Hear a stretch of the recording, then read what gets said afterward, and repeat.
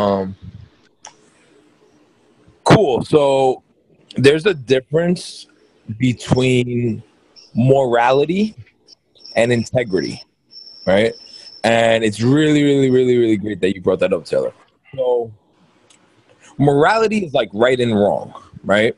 Um, so if you go to church, there's the Ten Commandments. Thou shalt not commit adultery, right? And if you cheat on your wife, that's wrong, right? What we're talking about when we go through integrity is what works and what doesn't work, which is not a form of morality, but we as human beings conflate the two. All right, what do I mean by that? So you miss a deadline, or let's say you're 5 minutes late to the call, right? As you were today. So you're 5 minutes late to the call.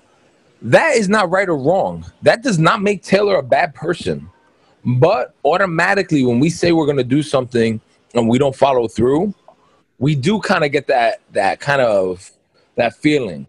And then what do we usually do as human beings? We hide, So like if I'm coming in late, I try to duck my head and I'm like, oh, I hope nobody notices that I'm late, right? Or if I have a deadline that's coming up and it's going to get missed, I'm like, oh, I hope nobody remembers that the deadline was Friday and I didn't get it done until the next Thursday, you know.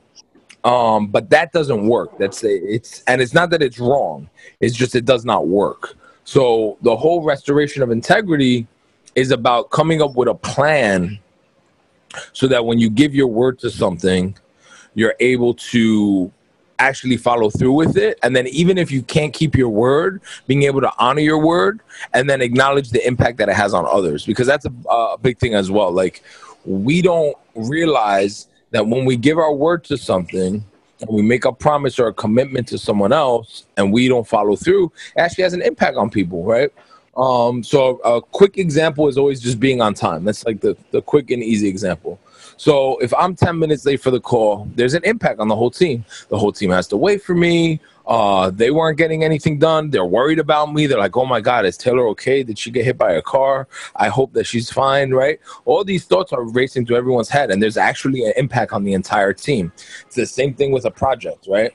So one of the most important parts about going through that process is acknowledging what is the impact that I have on other people. And again, it's not wrong. It's just a fact. It's just like, and the whole point of the exercise is to actually look at our shortcomings dead in the face so that we can just address them and say, hey, listen, I made a promise. I made a commitment. I said I was going to do X. I didn't do X. Here's some things I can change so that I can do it.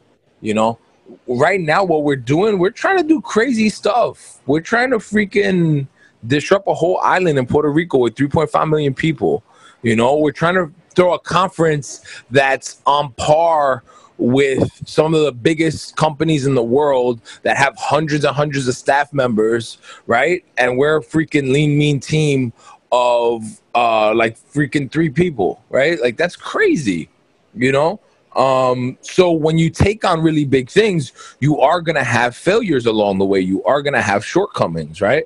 You are going to make commitments and then not be able to live up to those commitments and have to make a new commitment, right? But there's a difference between basically making a commitment, missing that commitment and ignoring it. And that's the normal way of life. That's how 99% of the population operates. Or making a commitment and then owning up to it and saying, hey, listen, I made a commitment that we were going to do X. We weren't able to do X. I have a new commitment that we're going to try to do Y. And I know that there's an impact on you for making that commitment. You were expecting me. And here's a new plan and a new strategy, right? So it's us to able to go up to it, own it, have the courage to like look it dead in its face, know that it's not a reflection on us, right? Because that's another natural way of being, right? We think like, oh, I'm not good enough or I'm not da-da-da. All these, stories that pop up in your head. And it's really not about that. You're making big commitments because we're doing big stuff in the world. We are going to overcommit. It's just a part of being a high performer. If you're not missing a deadline or you're not actually missing the mark, that means you're not promising big enough, right? I could make a commitment to work at McDonald's. I could make a commitment to flip the burgers, right? and I would be 100% capable of flipping those burgers every single freaking day, right? I would never miss that mark, but I would be aiming too low, right? So we're aiming really high. We're making really, really, really big commitments. And the purpose of the restoration of integrity is so that we're not just making big commitments and then letting them fall through. We're making big commitments. Some of them are, we're gonna hit some of them. We're gonna win. We're gonna have some wins and some losses. But when we have a loss, we want to look at it, evaluate it, and then figure out how can we get to the next level. Michael Jordan, greatest example ever. And then I'll end this little rant.